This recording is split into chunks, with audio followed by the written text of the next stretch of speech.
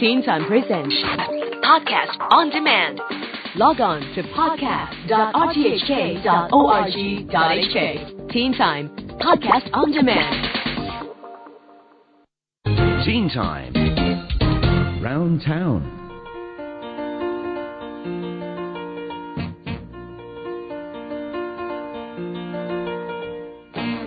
Good evening, everyone, and welcome to this week's edition of Around Town with me, Steph Stroud. Tonight we'll be looking at the upcoming Standard Chartered Arts in the Park Mardi Gras, which is being held this coming Saturday at Victoria Park. Organised by the Hong Kong Youth Arts Foundation and sponsored by Standard Chartered, this year's event is the first of its kind in Hong Kong, involving over 3,000 participants and is expected to attract over 10,000 people. I spoke to Lindsay McAllister, founder and artistic director of the Hong Kong Youth Arts Foundation, who told me all about it. As a mum, I was always really concerned about my son making an enormous arty mess in my living room, and so I used to restrict his art activities a lot. And I thought, well, I can't be the only other parent who kind of restricts their kids. And so I wanted an event where kids could just make loads of mess and the parents didn't really have to worry about cleaning up all the messy paint marks afterwards. And so from that very sort of basic concept, it actually grew into an annual event.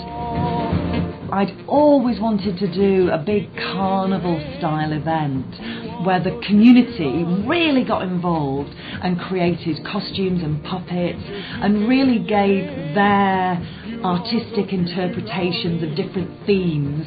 The idea was for art for everybody, and I think this year we've really achieved that. According to Lindsay, this year's event has been based on Gulliver's Travels, the classic novel by Jonathan Swift. What I didn't want was just a big mishmash of different things, because particularly this is the first year that we've done it. I wanted people to feel like they actually were part of a journey. Basically, we've shortened it tremendously and broken the story down into 5 sort of main areas. The first area is setting out on the journey. The second area is arriving in Lilliput and meeting all the little Lilliputians.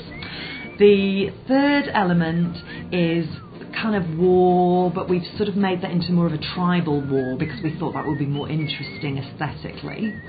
The fourth section is Feast, a big celebration when Gulliver returns back to Lilliput, and the fifth is the homecoming where he actually makes his way back. During our chat, Lindsay explained that since July, 500 students from 20 schools have been working with renowned local artists to create a variety of costumes, flags, choreographed dance routines and giant puppets. All these works will be showcased, of course, in the first of its kind thematic parade at this year's event, bringing to life an adaptation of Gulliver's Travels. I also spoke to Pat Chu at the Youth Arts Foundation, who told me more about one of the dances she has choreographed for the big day.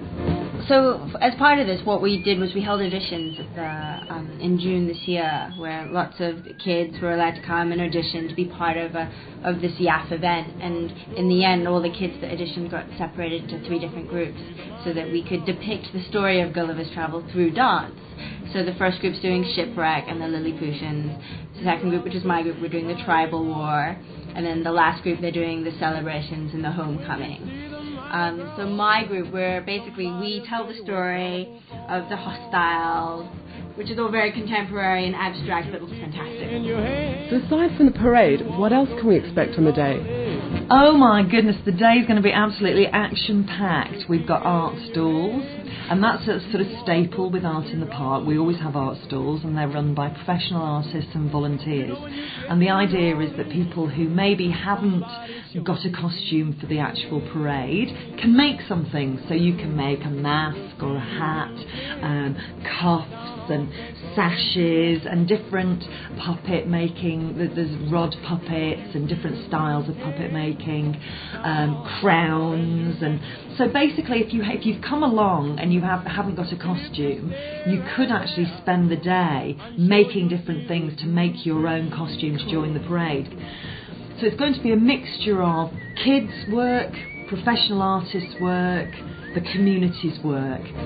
Of course, for those of you who want to create your own costumes at home or simply fancy donning your Halloween outfits one more time, it's definitely a case of the more the merrier.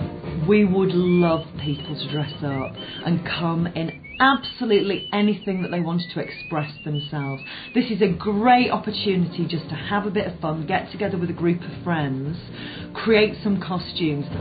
And of course, seeing as the event is the first of its kind in Hong Kong, another reason to get involved is to come and be a part of history in the making.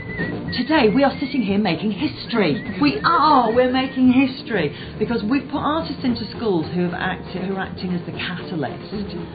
Now in 3 years' time, 10 years' time, 50 years' time, there will be an event in Hong Kong that won't be run by the Youth Arts Foundation. It will be truly a community arts event because we've actually given people the skills to be able to pass it on to a new generation.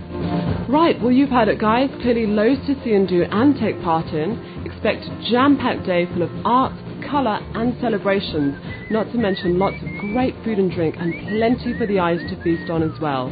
Once again, that's the Standard Chartered Arts in the Park Mardi Gras 2008, this Saturday, November the 8th, from 10 a.m.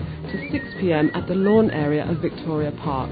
Admission is completely free, and for more information, please call 22140266 or visit the Hong Kong Youth Arts Foundation website at www.hkyaf.com for more details. So don't miss out, this is Hong Kong's first ever Mardi Gras. Be there and make history. When you see the Mardi Gras, somebody'll tell you what's carnival for. Teen Time.